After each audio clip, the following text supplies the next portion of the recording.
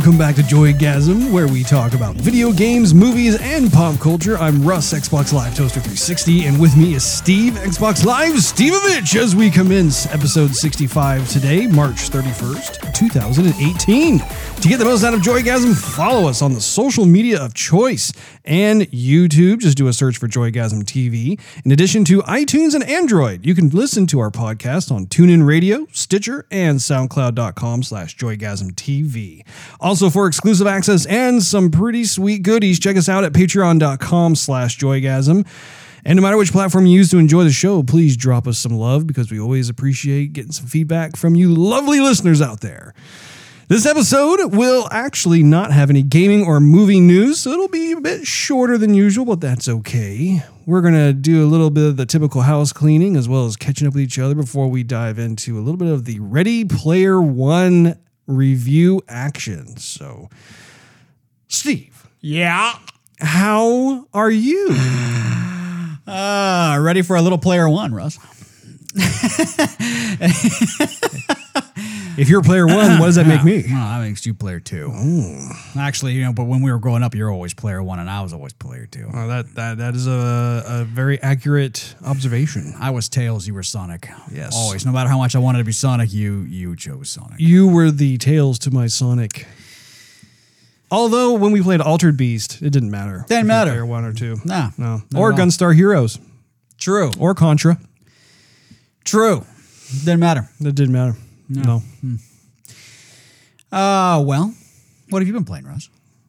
Oh, he's just going to badminton it right back over the net to me. He's not even going to tell me what's new with him. I have been having a blasty blast playing Sea of Thieves with you. Yeah, we can talk about that for a little bit. Yeah. So I ended up buying Steve, which, by the way, I still need to give you the cashola for that. I'll have to give you a little 20s action after the show. Indeed. But we ended up getting you a copy of Sea of Thieves, which has proven to be quite enjoyable, I must say. It's really fun to have my brother with me as part of the crew. And it's been really fun to just try out the different classes of ships together. There's the Galleon, which is the large... It's the ginormous one. Yeah, Black Pearl size ship. And then what's the smaller one called? It's like the Slop. The Sloop. The Sloop. Slop. You guys want to take the Slop? It's pretty sloppy.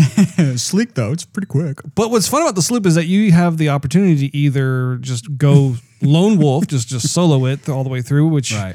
Is fun in its own way, but at the same time, it is also perilous. That's a good word, Steve. Yes, it is. I would describe it exactly as that. It's very perilous because you are going to be instantly outnumbered, outgunned, just about out everything. Well, except for vulnerability. You're going to be extremely vulnerable, surrounded by vulnerable. You're either not going to be guarding your ship or your valuables, which people are like, oh, there's a ship docked and no one's on it. Let's go raid it and see what's up. Yeah. Or the entire enemy, depending on if there's one person or two or four, will jump you, mug you, take all your stuff, or just enjoy just spawn killing you. Yep. Yeah, no, and there is definitely risk involved, but I will say that there have been times when I decided to just go solo, and it's been enjoyable in its own way. It's kind of cool not constantly having to have orders barked at you. I think that's one of the things about the game that I noticed quite a bit, especially when you're playing with strangers. Once again, it's this kind of... variety of different kind of responses I have, where on the one hand, it's really cool to be able to meet new gamers.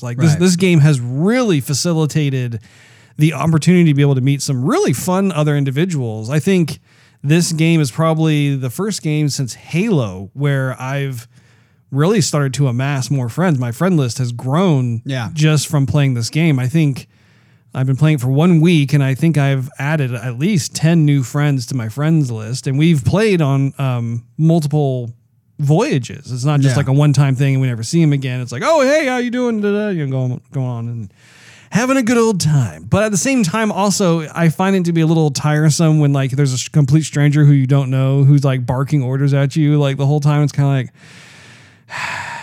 dude, I've got the sails, okay? Yeah, it's okay. yeah. I know you want to play Mr. Captain over here. Yeah, But, put your little pirate hat on. yeah. I said port. Yeah. Aft. Why does everything suddenly become nautical? Because we're on a virtual ship. Just say right or left, front or back. That way everybody knows what you're talking about. Yeah, exactly. So yeah, it goes back and forth because there are certain people who we've played with that have been just really talented at the game. They really know their stuff. They put a lot of hours in, and it's been a lot of fun to play. And some people have really good senses of humor. Right. It's just fun to banter with. Yeah. So that's really cool. And then when it comes to with you and I, what's great is that we have, like I said, we've gone back and forth. So like we've done the 2-player sloop, which has been a lot of fun too, just having the brothers going out onto the high seas and being able to do what we do. And then also just party up with either friends of ours or just complete other gamers from around the globe to be able to do what we do. So there was a time when I had a lucky night. It was actually the night. That sounded kind of bad. It was actually the night where I jumped online and I saw you, and so I go, oh right, here, I'll just join up with him. There you go, I'll sail the seas. And then you're like, Steve, yeah. Normally, yeah. Can you? So I'm going to be paired with other people. So you could go away, and we'll just get back together later on. I'm like, that was the funniest thing because I was partied up with 3 Canadians actually, Canucks, and it was a lot of fun because they took me under their wing. They were far ahead, from where what my pitiful little sailor was. I'm finding that's very common. Yeah, between you and me, like everybody we join up with are like, hey, you guys are kind of low level. You're yeah. What the cool thing is, and this is actually one of the neatest aspects to the game, is that it encourages cooperative play. So when you join a crew, the coolest thing about it is it doesn't matter what level you are as a pirate or a sailor, whatever you want to call yourself. The cool thing about it is that when you go out and you find treasures and that sort of thing, the higher the level, then the more valuable or more bounty you will collect as opposed to being a low-level pirate or sailor. So this is super cool because you can get with someone who's maybe 20 levels ahead of you. Right. And they have been able to achieve and score these really nice voyages from the merchants that will reap a whole lot better than what you would get on your own. That's exactly what happened if I can continue my story. Absolutely. So Please continue, Steve. I jump right down the sloop and I'm in the captain's quarters. And so I'm running around. I'm like, okay, we got enough cannonballs, bananas, you know? And so I jump up on deck and there was another player there that didn't know I was on board. And so it's cool because we were both talking, but we weren't linked up. So he kind of sounded a little bit distant. I can hear what he's saying. And so then he looks at me and goes, oh! And I'm like, hey. And he goes, oh man, you scared me. I didn't know that. I thought that was the only one here. And so I'm like, oh yeah, I just joined up. Sorry about that. So he was his friend had been with him and had to go, and he was finishing up the quest. He goes, I need to go too. Let's just get back to the outpost. We got to unload some stuff. And I go, okay.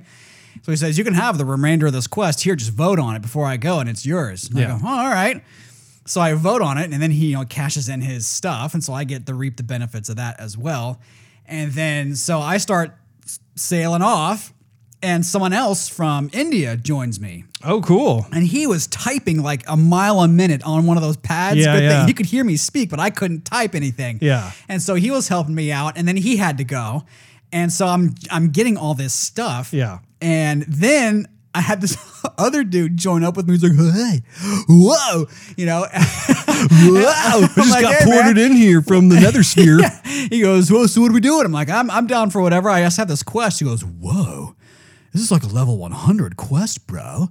Like, are you up there? I'm like, actually, no, this is what happened. And I told him, he goes, well, let's just do it. So we end up going out, finishing the quest, and going back to the outpost, getting rich like crazy. And then he goes, oh, you see that out there? Look out there. And there was another ship that was attacking another ship. He goes, let's just go rob them. And I thought, all right, well, I guess I'm going to be part of the robbing crew now. We sail out, and it's in the middle of a storm is when we get them. So they're distracted. Sure. They had destroyed the other ship, but had found a shipwreck. And so we had anchored right there next to them, and he's jumping out. He goes, "You keep on board the ship because the storm is going to be crazy, and you have to like repair the thing. Yeah. I'm going to go over there and blow their ship up, and I'm going to steal all of their stuff." And so I'm like, okay. So I'm aboard the ship, and he jumps off and swims toward the other ship, but he's laughing as he's doing it. And so you see his little avatar swimming across, going, Joe goes over there, gets on his other person's ship, finds a gunpowder barrel. And I'm just sitting there like with my bucket dumping out water, trying to dodge and getting hit by lightning everywhere. And so all of a sudden I see this big, this explosion. He's like, he's laughing. I'm like, what is going on? Swims back with like a chest of something, and then the people are trying to repair their ship. We fire cannons at them, destroy them, and then we jump back on their ship as it's sinking and steal stuff. Then we steal the rest of the remainder on the sunken ship that they were pillaging. Wow. So then we went back. I mean, I think I jumped like 3 or 4 levels in like 10 minutes just because of all the stuff we got. That's awesome. It was nuts. Yeah. So how much gold do you have amassed so far? Well, I think I had about 15,000 or 16,000. Okay. So not bad for a noob. So I got myself a nice little new spyglass and a lantern, and I got myself some. Let's see, what did I get? I think I got. I got a belt. Oh, cool. Hold up your trousers. So that was fun. That's awesome, man. Yeah. I had the same kind of deal, especially with those 3 Canadians that I was playing with. And that was the funniest thing because when they saw your name pop into the party list, they're like, who's this? And what's funny is that all 3 of them like to, just bust each other's balls and just, I don't know, like if you weren't part of the crew, they could be pretty crass and stuff. But I told them immediately, I'm like, oh, that's my brother. And they're like, they all stopped talking. They're like, well, this is awkward. Yeah, that's what he said. Yeah. I was like, oh, hey. And then I immediately knew, like, I'm not supposed to be here. I know I'm not. Like, they're expecting someone else. And they were trying to get one of their other friends to join up with us. And so later on, they're like, yeah, I hope, like, that he wasn't, like, upset or offended. I'm like, no, he's fine. He's fine. I'll join him later. But I'm glad that I was able to stay with them because we went to one of those skull islands that had it's like a skull cloud that you'd see in the distance. We actually went there. We took out all of the different types of enemies that were on the island. And as a result, we just made out like bandits. Like we actually ended up going over to the outpost and delivered all this gold. I mean, currently I have now 45,000 gold. And my thing is, so my strategy is I don't want to buy anything for my character yet because most of what I have seen from the character is cheaper versus what you can buy for your ship. Right. And so my thing is I'm just going to keep saving and saving and saving. I want to buy the expensive stuff first. Right. And then buy stuff for the character because it won't take as long. I have one last story for you. Yeah. So one night we were playing the game and you left and I thought, I just want to do one more thing. I'm not done yet. Yeah. But we had just left the outpost. Mm-hmm. And so I'm running back to the ship and I see this galleon coming in and they have all the sails and the bow is decorated. I mean, the thing looks beautiful. And so I'm like, whoa. And so I run over there to the edge of the dock and I can hear him say, what's that guy? His name is Stevovich? Is that him? Who's that? And so I'm thinking, okay, there's at least 2 of them, if not 4. And I don't want it. I just want to be peaceful, So I go to the edge of the dock and I'm like, just cheering. And like, hey.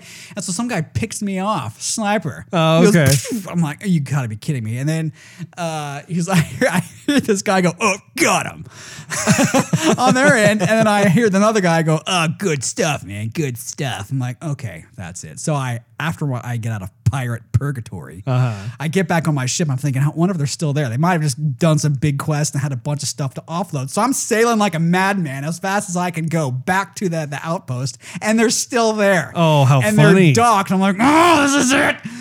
And so I'm going full speed ahead, and I jump off the ship and had, I did a whole Star Wars thing. I had my ship ram their ship. And I'm jumping aboard it, and I'm thinking I'm just going to steal something.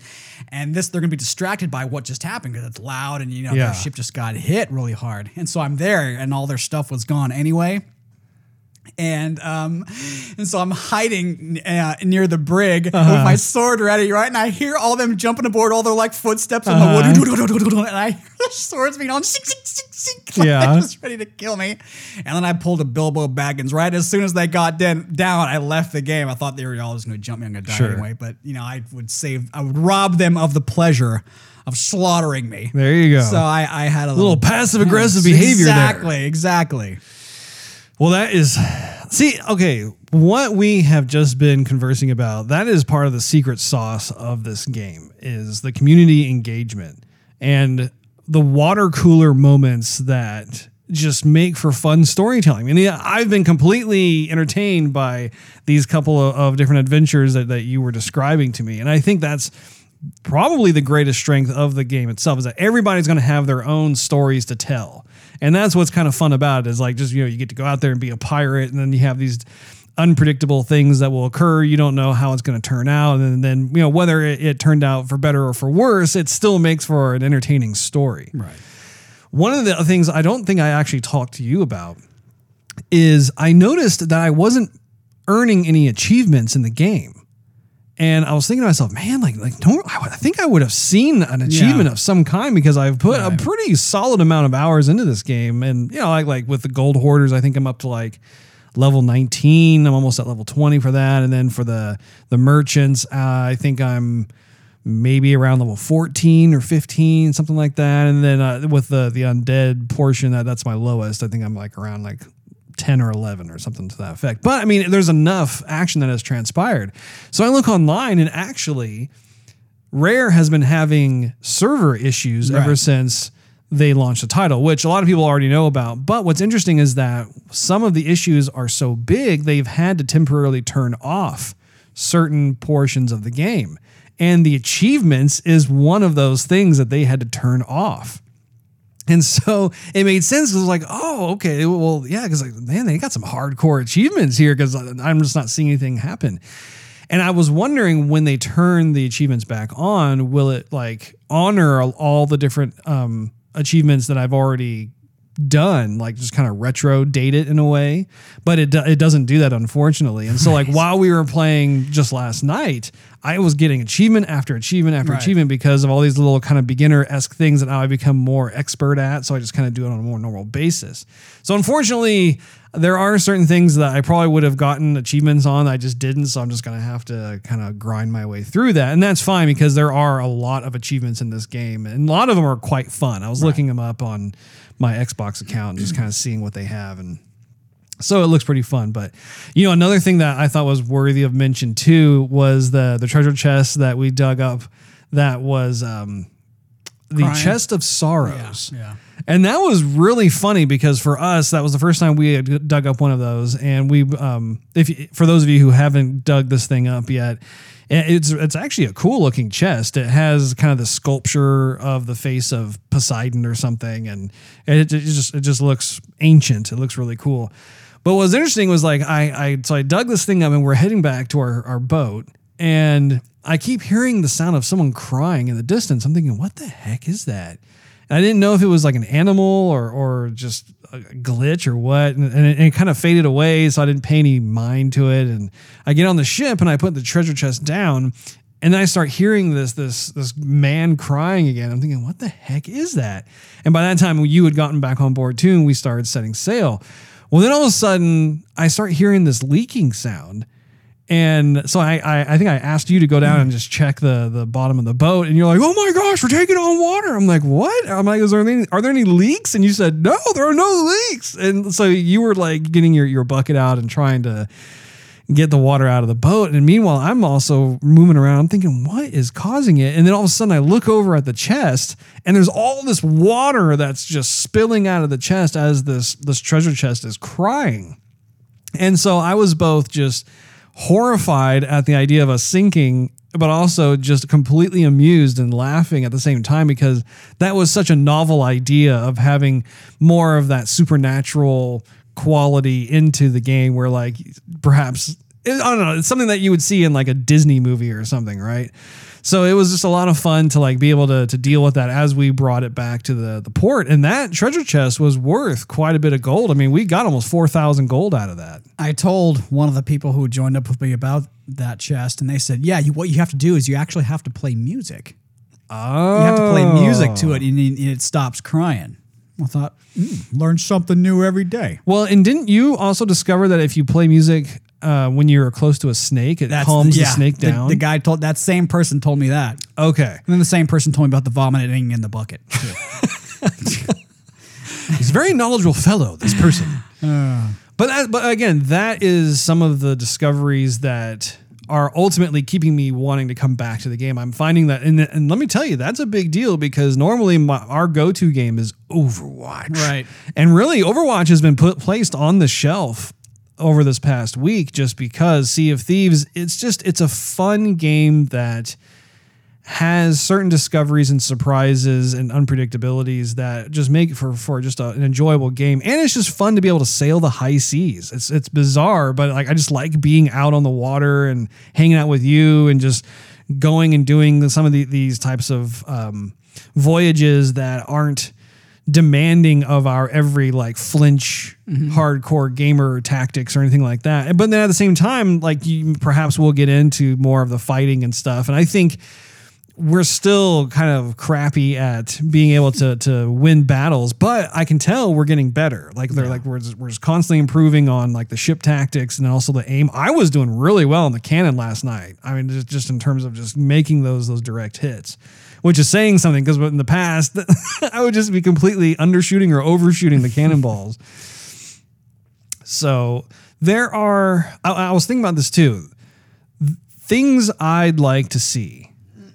I would like to see more NPCs in the world because at this point, the only time we ever see or come across them are on the outpost islands, and they're just these little stationary merchants and they're just hanging out and you can buy stuff from them.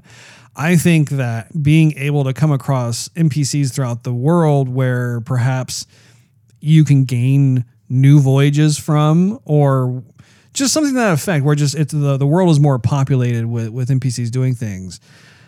Even if like you were to see NPCs who are looking for their own treasures and you're able to fight them and steal their stuff, that would be really cool because at that point, then it's almost like practice. It's like you're able to do that so that when you take on non-NPC characters, obviously they're going to be a lot tougher because they're human players at that point. But at least then it's like, okay, you understand the basics of what you can and can't do.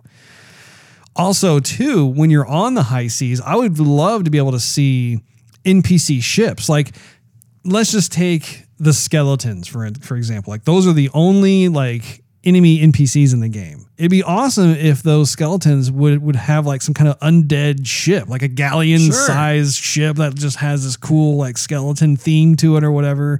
And then they try and sink you and you're trying to sink them. And perhaps like they would have some treasures on their ship and that sort of thing. Because that way it's like, oh, cool. Like, for one, it would populate more of the ocean, so you'd have more stuff going on. But also, two, I think you're not constantly having to rely on like, oh, if you see another human ship somewhere and then you don't know if you're going to lose your stuff or they're going to lose their stuff, that sort of thing. That would be still kind of more of the epic battles that you would come across. But I think that would be a lot more fun. Another thing I was thinking about too is a lot of times in these MMOs, like for instance in Destiny 2, we've been playing some of that in the past. They have, I believe, I'm a little rusty at remembering where this stuff is, but I believe it's PvE. But essentially, like, you can go to these different locations that have timed events where essentially, like, you have to take out a certain number of enemies, and then there's always like some sort of big boss, like epic boss battle. And then when you defeat that boss, then it all of a sudden yields all of these different rewards that you can get to upgrade your character or whatever it is. I mean, how cool would it be if Sea of Thieves had something where you would see, say, for instance, like a huge ship, like something that dwarfs the galleon's ship itself. And it's an NPC thing. You have like some sort of like, ramping up. So you have like maybe some smaller boats, like for instance, like a fleet, like a mini fleet, where you have like smaller boats and you're taking those out, and then all of a sudden like the huge big kahuna appears, and it just takes forever to take out. And what it could do from a gameplay perspective is cause players like you and I and other people to temporarily form an alliance. So instead of us constantly fighting each other, we then group up together and take on this behemoth boss battle. And then when the boss battle ends, then there's like all this treasure and stuff and people can grab it. And then the fun part of that would then be, okay, what's going to happen? Are these different boats going to like part ways and go their own way? Or are they going to start attacking each other and trying to get the treasure and stuff? That would be so fun. Because once again, you don't know what's going to happen. Like you wouldn't want to be too greedy, like maybe grab just enough stuff and then be able to try and sneak your way out. Because like imagine if you had like 5 or 6 human, gamer controlled ships that are all in there and they're all taking on this huge other ship. I mean, just the visual spectacle of that would be extremely satisfying, I would think. Right. And then of course, once again, just it's almost like a Pirates of the Caribbean style where like, everyone's all cheering like, yeah, we defeated the boss. Yeah, good job. And all of a sudden all the cheering dies down and everyone starts kind of looking at each other through the sides of their eyes, kind of like, yeah. And they would all like attack each other and stuff. What do you think? That and almost anything would be better than where it's at right now, to be honest, because you're sailing all alone on the sea and nothing much is happening. Even underwater, there needs to be more aquatic life. Yeah. You're swimming back and forth from the island to your ship. Mm-hmm. I want to see more of a variety of fish, not just a school here and there, but maybe, some octopus or crabs. Yes, exactly. I want to see, little seahorses or maybe like some sailfish, starfish. Yeah. This, that, and the other. I just want to, you're on the ocean. You have islands. What would you expect to see?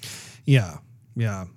That's a very good point. And I mean, we haven't really done a lot of deep sea diving. Right. So to be fair, we don't really know what exists. I mean, we have heard that there is a Kraken in the game, which is cool. But yeah, to your point, it would be nice to see.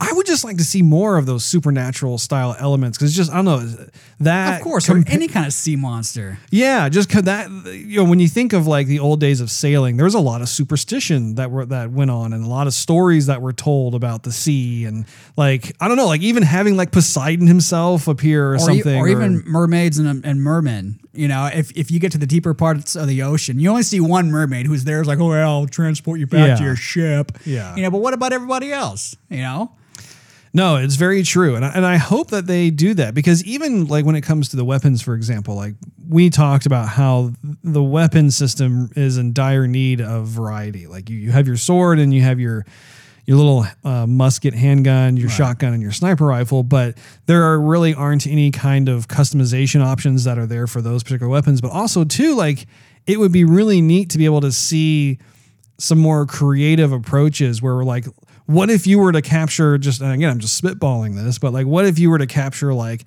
an electric eel and you can put that eel into some kind of like crude like weapon thing that like turns the gun into like some sort of like electrocuting like weapon of some sort. Starting to like Fallout Pirates or something. Well, yeah. I mean, like, but how cool would that be? Like, you obviously it wouldn't be exactly like Fallout, but just have that Sea of Thieves theme remain in there with those weapons, or like, another strategy could be having some kind of crude flamethrower thing where like if you jump onto an enemy ship, you could use that flamethrower to burn up their sails. So then they have no way of moving. Like that would be awesome. Like just little things like that, that if Rare were to move forward with giving some serious consideration to upgrading different gameplay mechanics and that sort of thing, different abilities, I think that would just really make for an enriching playing experience.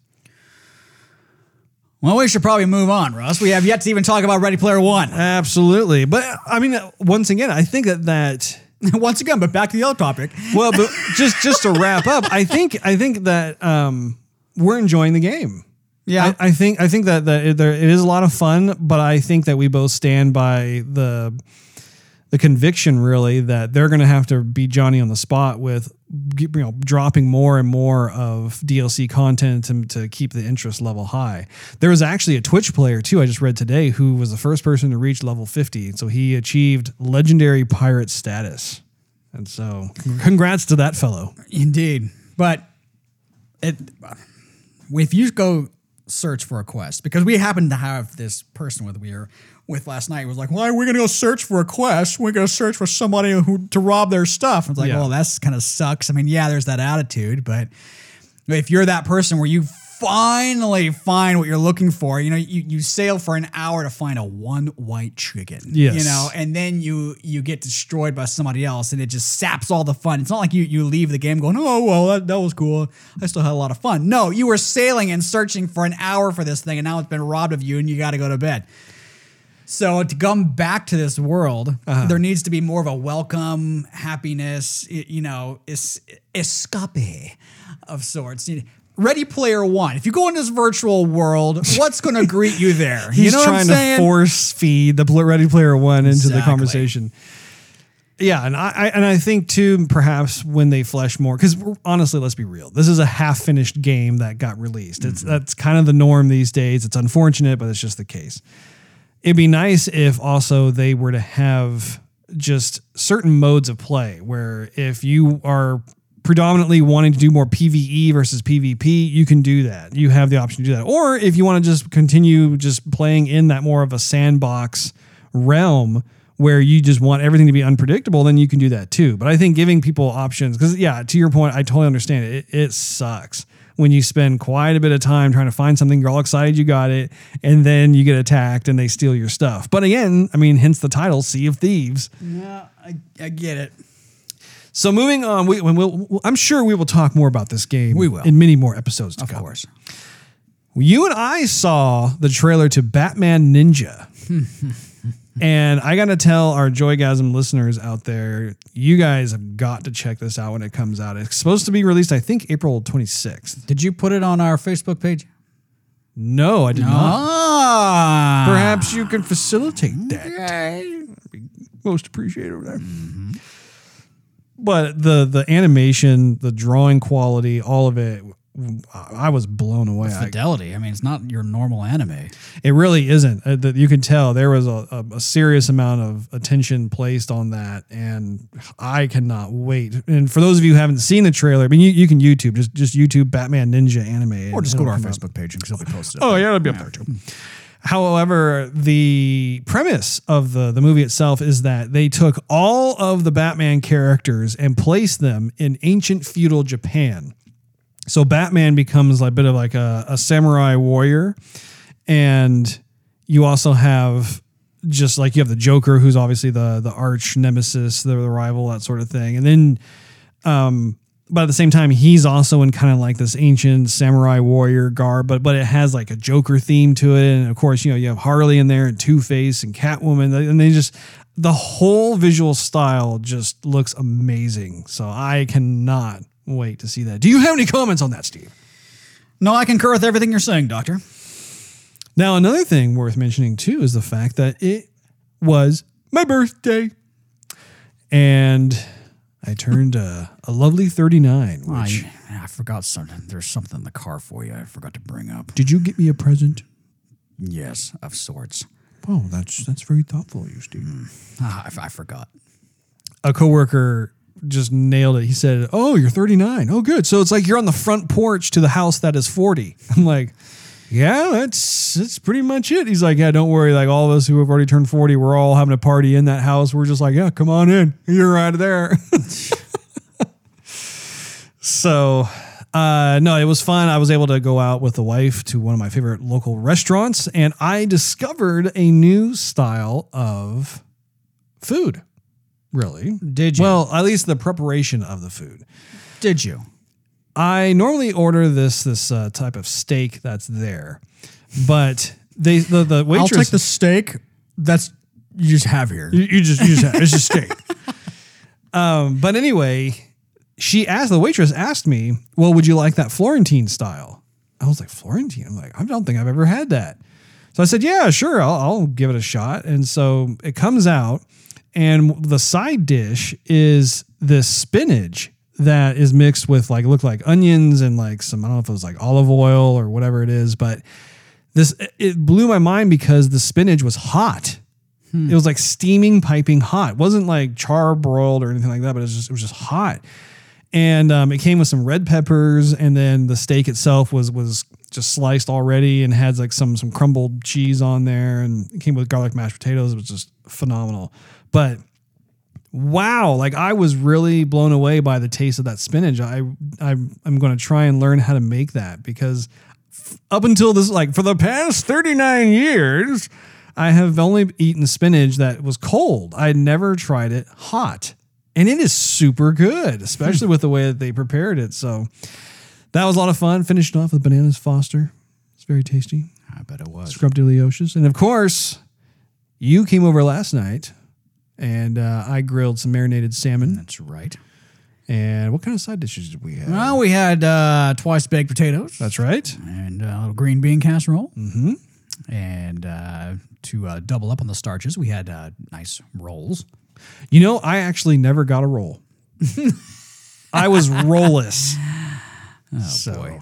Birthday boy got a little Well, they were there. overlooked on that one. No, they were on the table. No, what happened was the rolls came out and we thought they were done, and they weren't done. They were cold in the middle. So then we took them back. We put them back in the oven. And then by that time, you were so stuffed with everything else, you went on the rocking chair and passed out while the rest of us finished our meal. That's right. Yeah. Yeah, I was not used to eating that. You have to understand, I have not eaten that quickly, and I don't even know how long. And my stomach was hurting. Like I inhaled that plate. It was just so fast. And I had to literally get horizontal in order to like just try and take the edge off the pain. And I ended up falling asleep. I was sawing logs, and my daughter comes over and kisses me on the cheek, scares me awake. And then I kind of fall back asleep again. And then the second time I wake up, I'm like, okay, pain's gone. Okay, I'm good. I'm good. Oh, we also had sauteed mushrooms. We did. It was a tasty treat. Nice meal. Anyway, okay, we will segue over to Ready Player One. Let's just watch the trailer here to refresh our memories.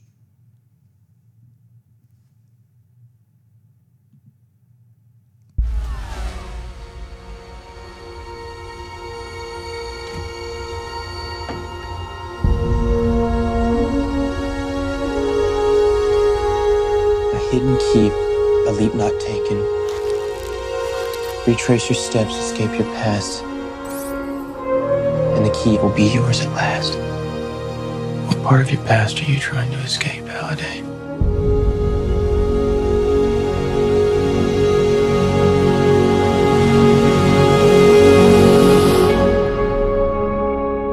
This is the Oasis, a whole virtual universe. You can do anything, be anyone, without going anywhere at all. The Oasis was created by James Halliday, and what he left behind changed everything. A contest. 3 impossible challenges.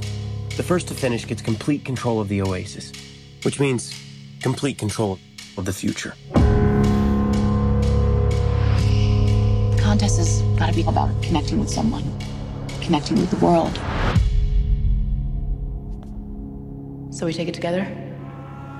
Sure.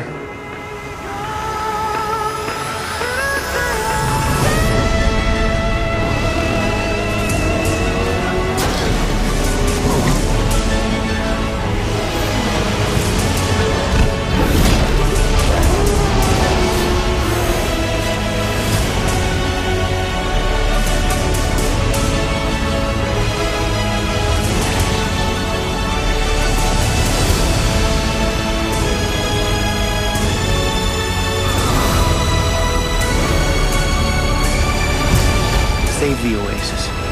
Save the world. Players, are you ready? That's better. I'll wave to you from the finish line. McFly.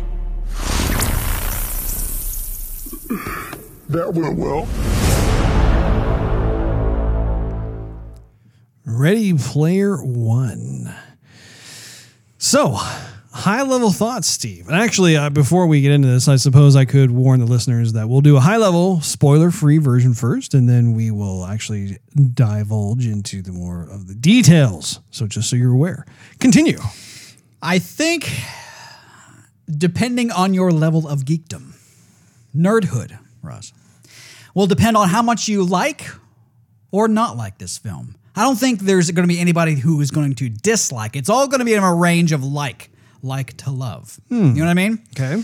Because if you haven't, I mean, you obviously in the trailer you're going to see stuff happen that from other movies or games that you have played before. So you know a lot of that's already going to be in there. But depending on how much you have played or watched, you're either going to go, "Oh, this is great! I can see all this stuff," or you'd be like, "I don't know what's happening," you know. But it's still a good story. So I mean, there was things that I saw in the movie that I wish that they would have shown more. And there was some stuff that I saw where I wish they would have slowed down a little bit longer.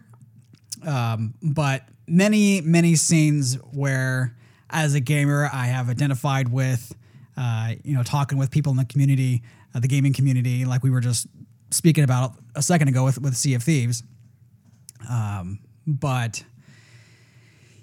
yeah, I mean, I'm not going to come out and say that it was an A+ movie or anything, but I did it. I enjoyed it, but there was some stuff that I wish they would capitalize more on. What about you? I enjoyed it. I thought it was a really fun movie. I'm glad that this type of movie focused on just, you can tell, like it focused on the era that we grew up in. Right.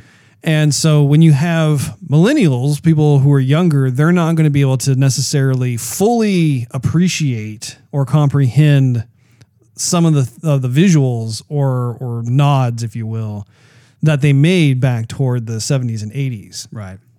And so, I don't know, like for me, I think that makes it a bit special, just being able to see. For me, like the 80s was such a cool time to be a kid.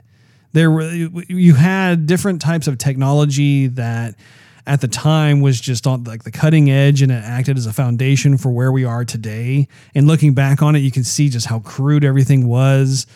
And I don't know, I always really loved just so many different aspects to entertainment and to the different IPs back in the day. And honestly, too, Steven Spielberg directed this movie, and you can just see how much of an impact he has had on pop culture with this film, because you just see movie after movie reference, whether it's Jurassic Park, you see the T-Rex, or you see the DeLorean. Now Robert Zemeckis directed Back to the Future, but Steven Spielberg was the executive producer. He's the one who basically gave Robert Zemeckis a shot at making his first film. I mean, that's a big deal. Right. You have a bunch of other IPs too, to be fair, where like Steven Spielberg didn't have a hand in, but a lot of those that you saw were kind of after the 80s a bit. Now, of course, you had like Chucky from Child's Play and that sort of thing, and those were in the trailer, and we'll go into more of those characters later on. But it was really neat to be able to see just this huge coming together of sorts of all these different beloved characters and whatnot, and just seeing them into this whole world itself. And I found myself wondering, if we actually had an Oasis, if we actually had something like that, would people gravitate towards some of these older characters from previous generations? Right. Well, I think they would. The crowd we had in the theater was obviously a lot younger crowd. Sure. I think we were actually the oldest people in the We theater. probably were. We were probably the elderly. Yes. But the people who are in the front rows, they were talking about something, and I wasn't really eavesdropping, but at some point somebody had walked across the front row and made an Avengers reference or some superhero thing. It might have been one of the pre-previews, Sure. when they want something they play when the lights are still on. Yeah. And one of the individuals mentioned, superhero saturation. I thought, yep, that's coming. I feel it too. Everybody's feeling it. And I thought, okay, here is going to be a movie that's going to show a bunch of superheroes, or, that we all I think it's going to show. But they're not even necessarily superheroes. They're just different characters. Right. Let me finish. Okay, go ahead. Sorry. So superhero saturation is where we're at. And when the movie started and played through, and you saw a bunch of different characters and, fictitious this, that, and the other. Yeah. And at the end, all of these people who are under superhero saturation were applauding the movie. Right. And they were all talking about it in the hallways of the theater. Right. And you had this big love letter that everybody read and signed, basically signed off on. And I thought, okay, it's good that they were careful about not making this superhero, but showing the appreciation for what people have loved playing and watching in the past. And the movie itself, of course, is based off the book Ready Player One. And so I was glad to see that they, for the, I would say most part, stuck to a lot of the 80s references because the book was written a little while back. I'm trying to think of anything else I could say that's at high level, but I'm afraid I'm going to let something slip. I think if you're not someone who has enjoyed a lot of these fan-based films, heavily fan-based films, then Cult classics, then you're probably not going to enjoy the film as much. The story is still fantastic, like I said before. Yeah. But if you are a heavy fan of many of these cult classic, both games and movies, you're going to like it a lot. But I think you're going to want it to slow down. Sure. Yeah. Well, I say we step into the spoiler elevator here as we get to the floor. Don't mind me as I use the Ready Player One keys to activate it. That was nice, Russ. This virtual oasis elevator is filled with wonder and splendor. You would think with that reference that it would shoot up with hypercharged speed, but it still feels like it's going slow. It's going the exact same speed. I think somebody's watching us, though, from one of these cameras. There are a lot of cameras. Don't do anything stupid. Oh, here's our floor. All right, so we are going into spoiler alert mode. So when it comes to the cast, what I would like to get out of the way right off the bat is there is a particular character / actor that I absolutely loved who was TJ Miller. And he was the one who I think the character was like IR0K or whatever, but he was kind of like the henchman that the evil bureaucrat hired to find him that orb and stuff. He was great. Oh my gosh, that guy was just phenomenal. Like that right there was almost worth the price of admission alone. Like just he has I have been a big fan of TJ Miller since I saw him on Silicon Valley, the TV show. And ever since then, whether he was in Deadpool or whatever it is he's doing, I mean, I was upset when they killed him off so quickly in Transformers. He was in Transformers 4, I believe it was. I was just like, he was like the one redeeming thing of the movie, and you killed him off during the first third of the movie. So anyway, awesome that he was in this thing, and just the look of his character was just so fitting when it comes to gaming. Yeah. Like you look at him and you're just like, wow, like that is totally something you would see in like a Blizzard title or a Riot Games title or whatever it is. He reminded me of someone who would play with the character from South Park, Make Love Not Warcraft. Yeah, the player that had no name, or what was it? I forgot. But with just his voice and his outfit and or his costume, everything about it, I thought, yep, Make Love Not Warcraft. Totally from it. Yeah. Yeah. And I also thought too, Olivia Cook, she played Samantha. I thought she was just adorable. She was real charming and I don't believe I've seen her in a previous film, but I thought she fit the role really well. Right. And Ty Sheridan, who played, of course, the main character, who was Wade. I thought he did what was necessary of him, for the character, but I was not actually really that. Here's the deal: I was more attached to his avatar than I was the actual real life actor. Yeah, and I think that actually I can segue into that a bit, where I think what's neat about the film is that it explores the idea that real life is no longer interesting, that everyone likes to go log on to the Oasis because it's just a more fun place to be. And there's all these different types of worlds you can visit and live out your fantasies, et cetera, et cetera. I actually got that impression as we were watching the movie, where every time we were kind of in the real world, I found myself just kind of going, all right, I want to get back to the Oasis. And once we were in there, I found myself just really enjoying the huge cacophony of different characters that are in there. I really enjoyed Wade's avatar. I enjoyed Samantha's avatar. I thought they had a little bit of the facial look from James Cameron's movie Avatar. a little bit of that in there, but not too much.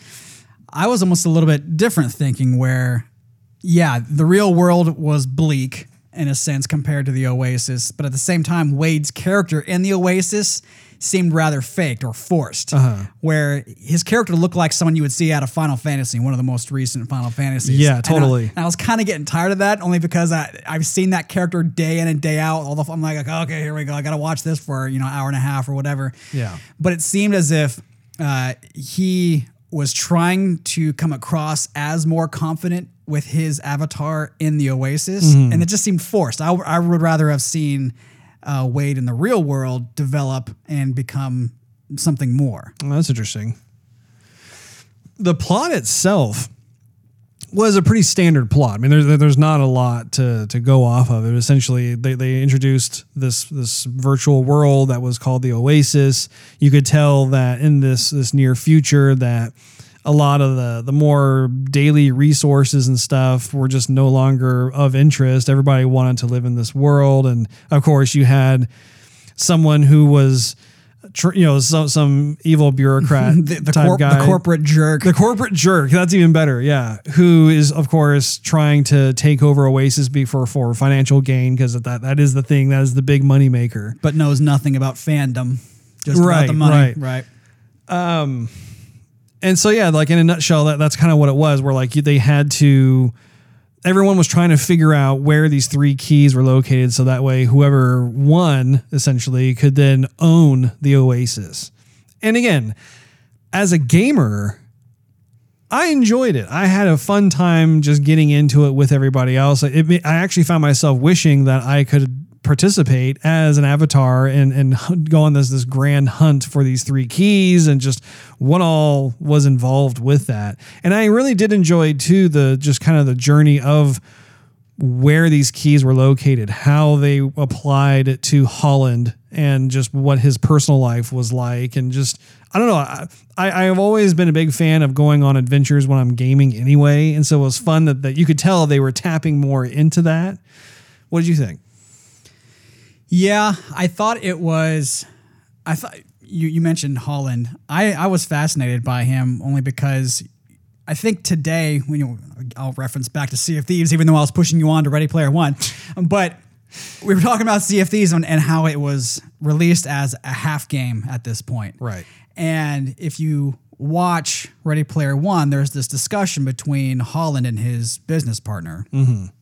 And Holland is talking about how we need to go in reverse and put the pedal to the metal, go back to this passion in gaming and not just rush stuff out and, make stuff fun to play and not stuff to put out there just for profit and business. Yeah.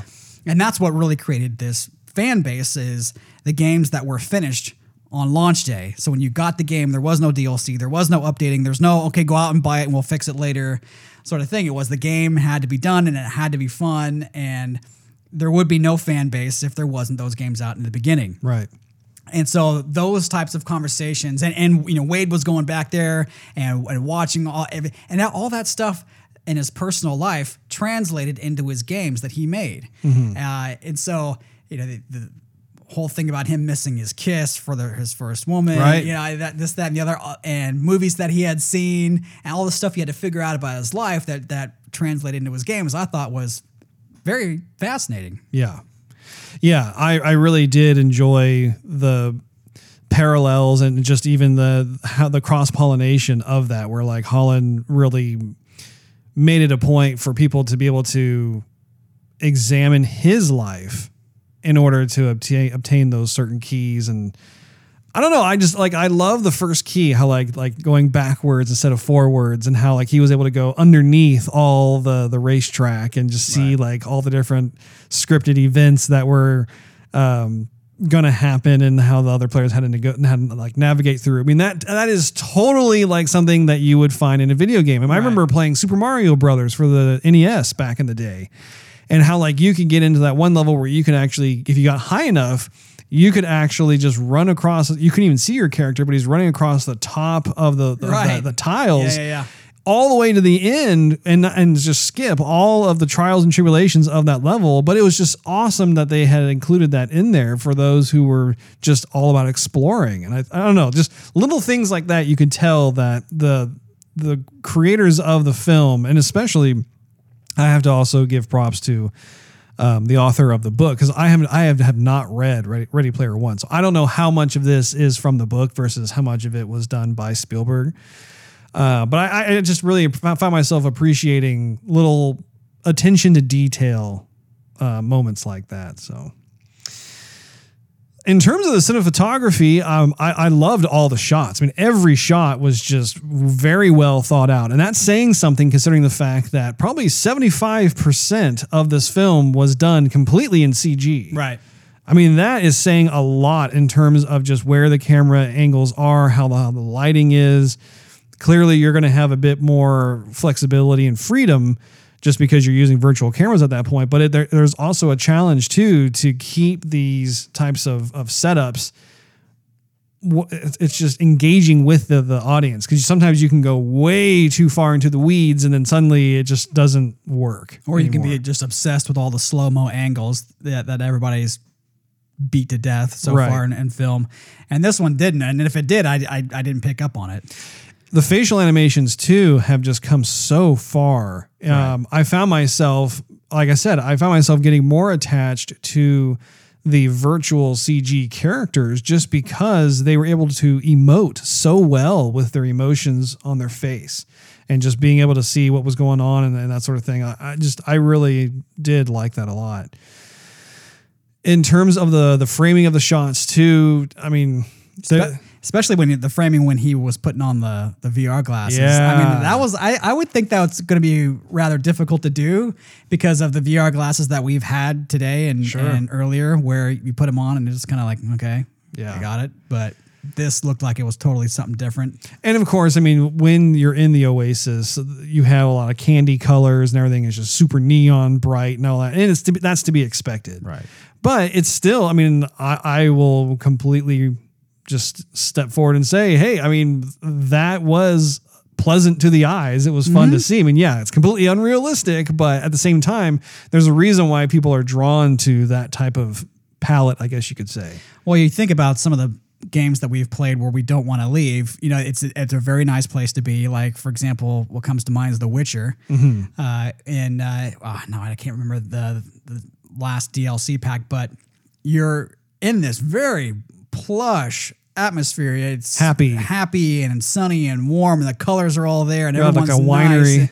Yeah, everyone's talking about wine and good food and love, and you're like, wow, man, I want to stay here. I just want to keep on wandering around talking to people. You know, I don't want to leave.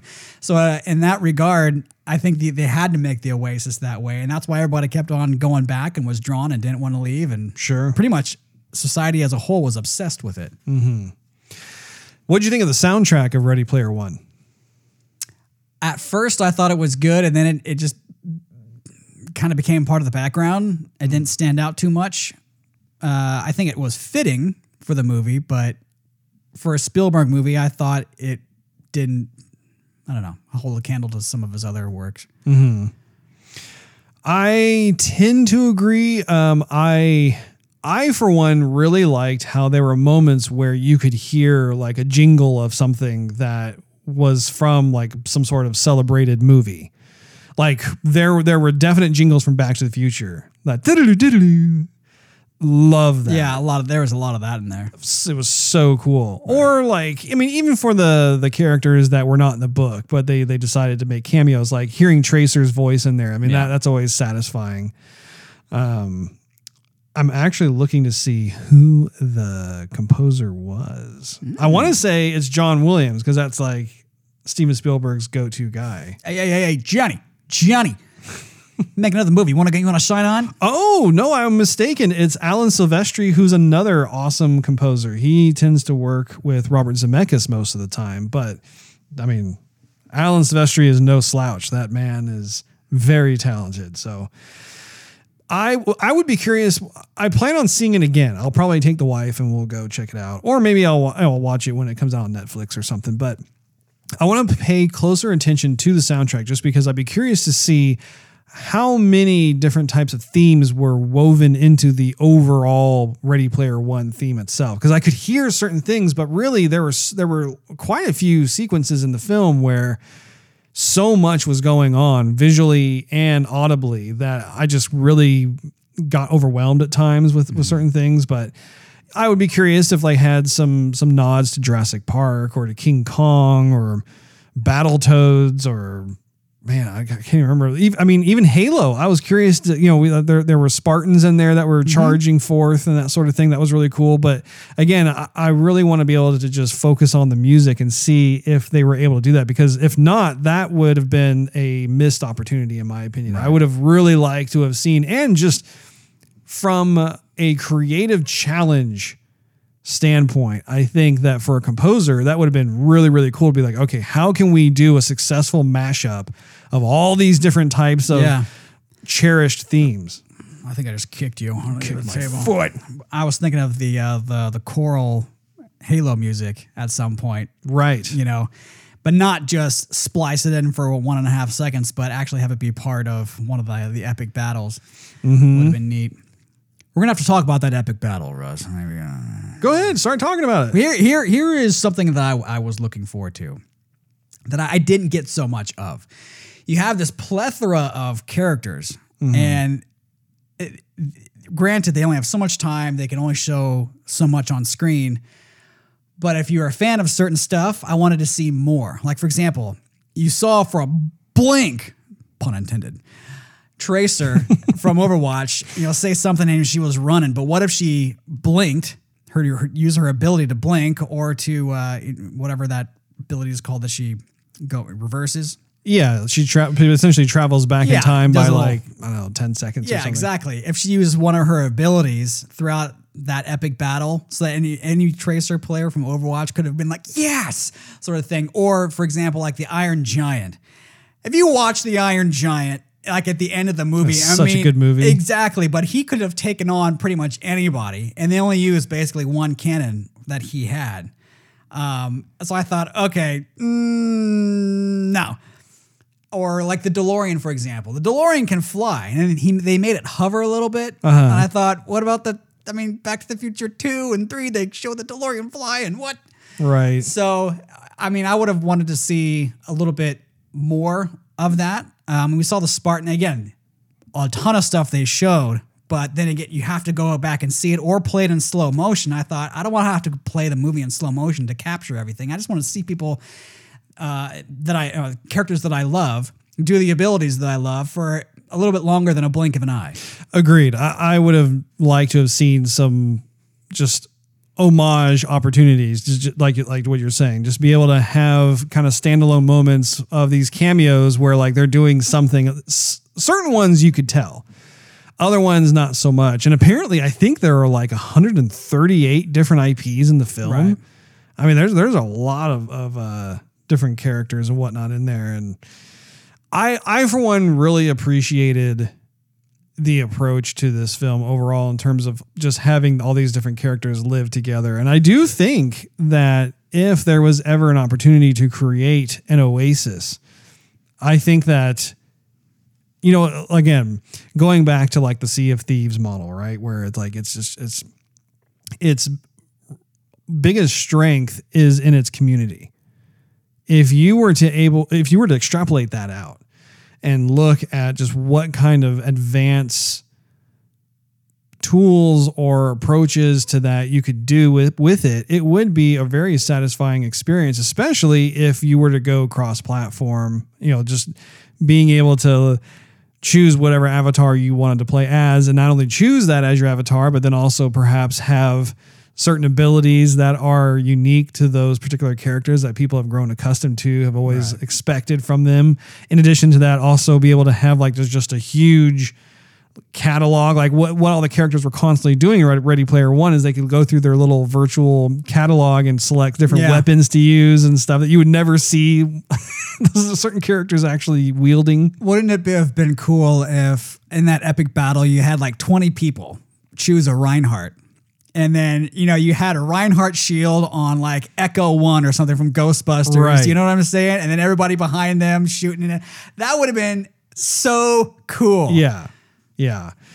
And it's unfortunate. Here's the deal. It's a bit of a bummer in a way that this movie is based off a book, because if they were to do a sequel, it just wouldn't be right. Because it's like, no, this is supposed to be based off the book. Yeah. I think I really enjoyed this the same way that I enjoyed Wreck-It Ralph, which I know you haven't seen, but it takes the same type of premise in terms of all of these different types of gaming characters living in the same world together. And it's, I don't know, I find it so cool to have something like that it would be great to have another type of film that would be kind of in the same vein as Ready Player One, but again, do a bit more exploring with having both gaming characters and movie characters just mashed up into this world together. It was just like to your point, it'd be crazy to see like Ecto 1 with the Ghostbusters. Then you have Reinhardt who's on the front, like trying to deliver the payload. Exactly. Yeah. So, and I mean, these characters, players main in these games. So you can imagine how good they would be. It wouldn't just be like a firing squad. It would be a ton of mastered abilities. Right. You know what I'm saying? Yeah. Now, to wrap things up, what would you say in conclusion, and what kind of rating would you give? I hope they bring out an extended version of the movie. Please bring out an extended version of the movie. That'd be cool. It was basically what I thought it was going to be in the trailer. I wanted it to be more when I saw the movie, but it was basically what I thought in the trailer. It's a good movie. It's not great. It is fun. I would say I'm probably going to get kicked from friends of mine, but I would say about 3.5 out of 5 stars. Okay. I would definitely see it again. Definitely pick it up if there's an extended version. I think there's a lot more meat that was had that they probably had to cut out in order to make time constraints, I guess I should say. Yeah. But I'd be curious. I agree. I give it 3.5 stars as well.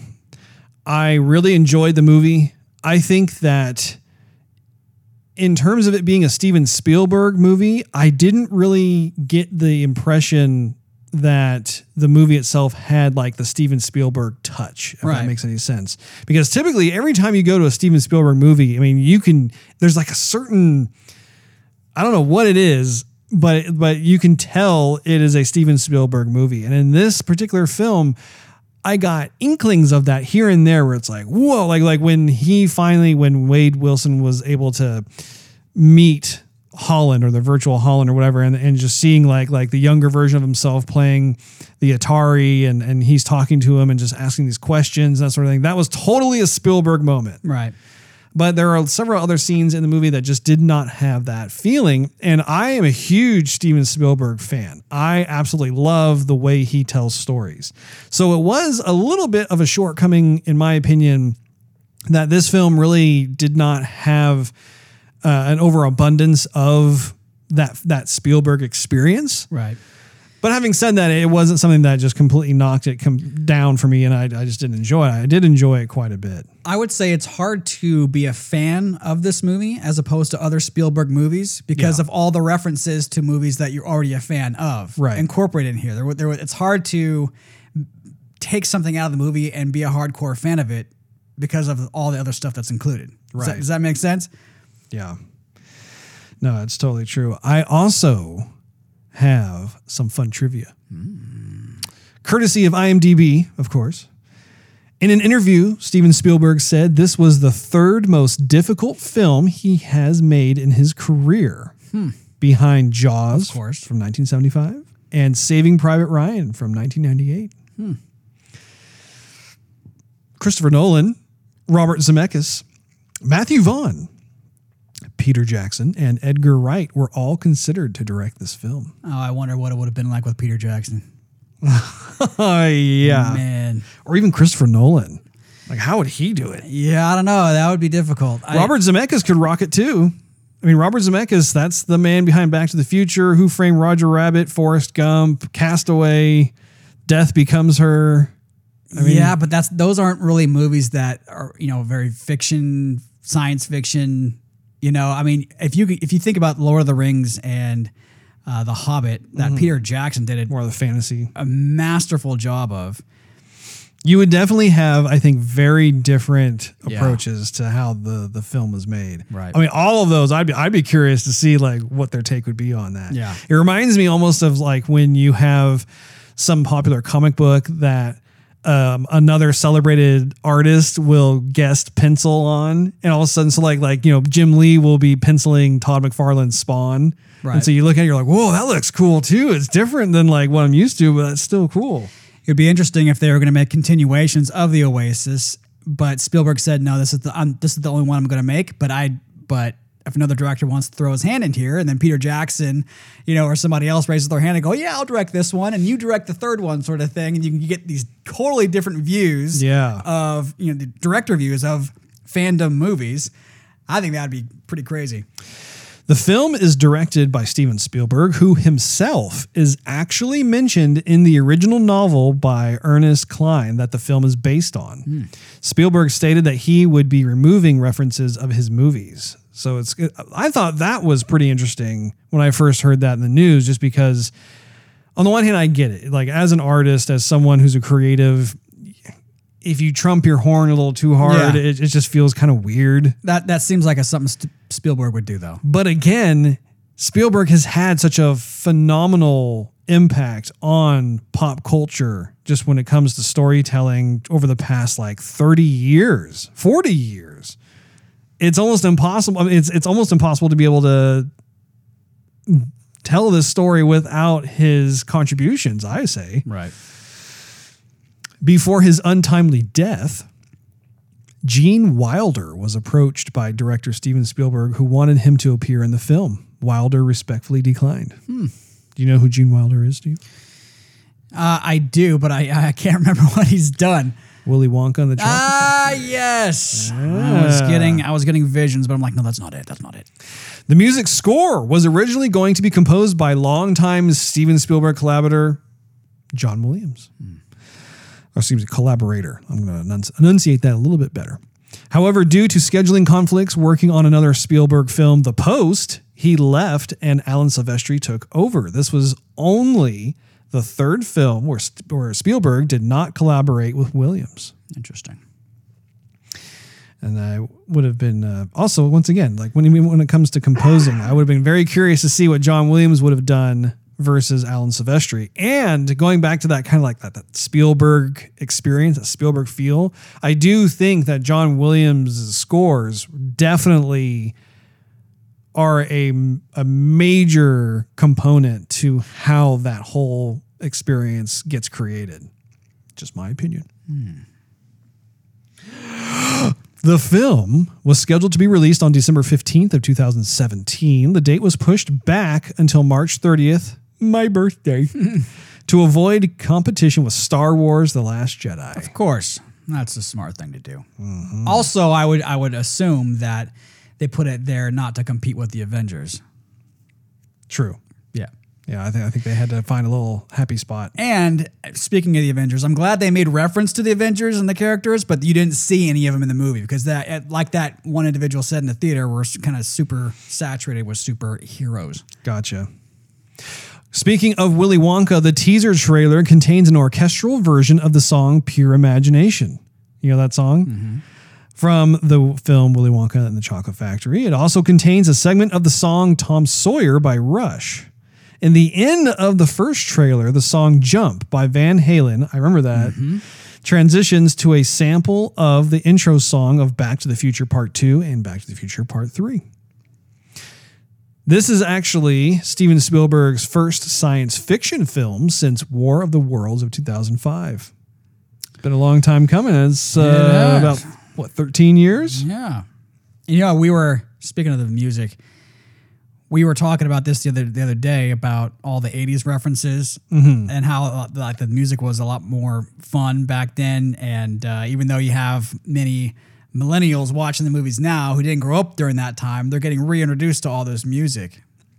How it's very fitting and classic now, even like it was back then. Well, and speaking of music, this is a bit of a doozy here.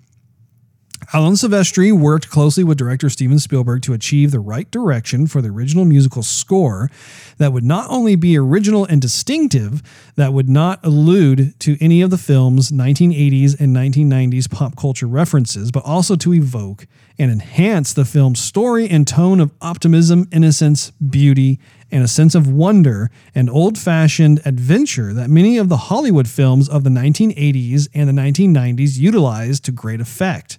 In an interview with Entertainment Weekly, Spielberg said of Silvestri's musical score for the film, quote, "While all sorts of culturally iconic references populate Ready Player One, the score that Alan Silvestri composed is completely and intoxicatingly original. It's bound together by multiple themes that identify plot and character and is infused by such percussive adrenaline and soaring strings that Alan has made Ready Player One appear to fly," end quote. So that goes back to kind of a bit what we were discussing regarding the score and how, I don't know, I still stand by my opinion. It would have been nice to have seen more of those other types of themes interwoven in there somehow, some way. But I'll have to take a listen, like a proper listen to the soundtrack itself. Just, see. Now, Michael Keaton was considered for J.D. Holiday. So the man who made Oasis, they were thinking of Michael Keaton playing that character. That would have been interesting, maybe different. Not a bad thing, though. I'd be very, very curious how Michael... Yeah, that really perks my ears. Mm-hmm. How, like what... Excuse me, I had a little bit of the burpage going on there. Gross. Ugh. Get it off your microphone. So with this being Steven Spielberg's latest film... What number does this make in terms of how many films Steven Spielberg has made up to this point? If you had to just guess.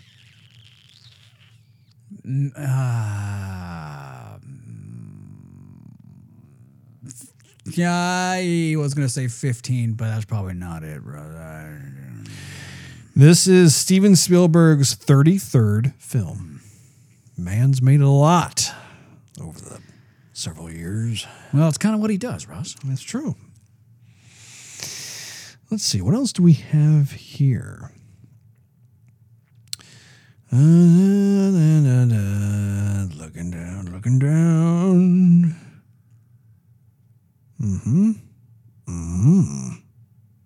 Jane Douglas from the video game YouTube channel Outside Xbox is an extra in this film. In the first trailer, she's sitting just behind a guy with the number 665312 on his helmet. That's pretty cool. One of the scenes that I like in the movie, or was something they played out, was when Wade and Samantha finally met, and they both have these alternate personalities within the Oasis. And she makes the reference, "You like me here because this is the character that I made, and this is who you're in love with," which almost everybody who's playing a video game is playing somebody they admire. Yeah. Or has abilities that they wish they had, or looks completely different than they look. Yeah. If it's more confident or more attractive or bigger or smaller or whatever it is. And so you didn't know how H was going to look. You didn't know how Samantha was going to look. You didn't know how anybody was going to... Samantha didn't know how Wade was going to look. And so when they finally meet, she just looks like a normal person. She's beautiful. She didn't look like the person in the game, but she looked better in a sense. You can see a lot more of the color in her eyes, and of course she's real. You see the shine in her hair, and she's not just some fictitious person. She's actually real, and she's beautiful. She's more beautiful than she was in the game. And Wade makes the comment like, "I will." It's your personality, right, that is making you beautiful. I'm not attracted to this avatar person that you created. Yeah, it's cool. Yeah, it's cool. But I mean, it's not like we would not be compatible in the real world. I mean, Yeah. we're getting along very, very well right now. I do love the irony. It's just one more side note. I love the irony of how Wade's buddy H Right. was talking to him at one point about Samantha and saying, you don't know if she's Yeah. even a girl. Like, she might be some like 50-year-old dude somewhere, like, you know, wanting to give you a hug or whatever. And then He puts his big hand on his shoulder. Glunk, yeah. And then like when Wade actually meets the real H in real life, Yeah. how like it's not a guy, it's actually a Yeah. girl, the reversal of it and Yeah. stuff. And she kind of gives him a look like, yeah, sorry, man. Yeah. That kind of thing was just, I don't know, I thought that was one of the highlights of the movie. Well, I think that about wraps it up. Thank you for joining us. We always appreciate spending time with all of you lovely listeners. Be sure to check out patreon.com/joygasm and subscribe to get the most out of the show. Also, you can follow us on social media and YouTube. Just do a search for Joygasm TV. In addition to iTunes and Android, you can listen to our podcast on TuneIn Radio, Stitcher, and SoundCloud.com/Joygasm TV. Last but certainly not least, search Joygasm TV on Twitch to see us stream our gaming adventures live every Wednesday night at 9:30 p.m. Central Time, in which case, probably right now, there's a very good chance you might see us sailing the high seas and Sea of Thieves, or perhaps making a bounce back to Overwatch. You never know. Or even playing The Way Out. It's a way out. Ah, man. Not the way out, a way out. Right. Get him confused with Kevin Costner. Until next time, we will see you in the Oasis. Goodbye.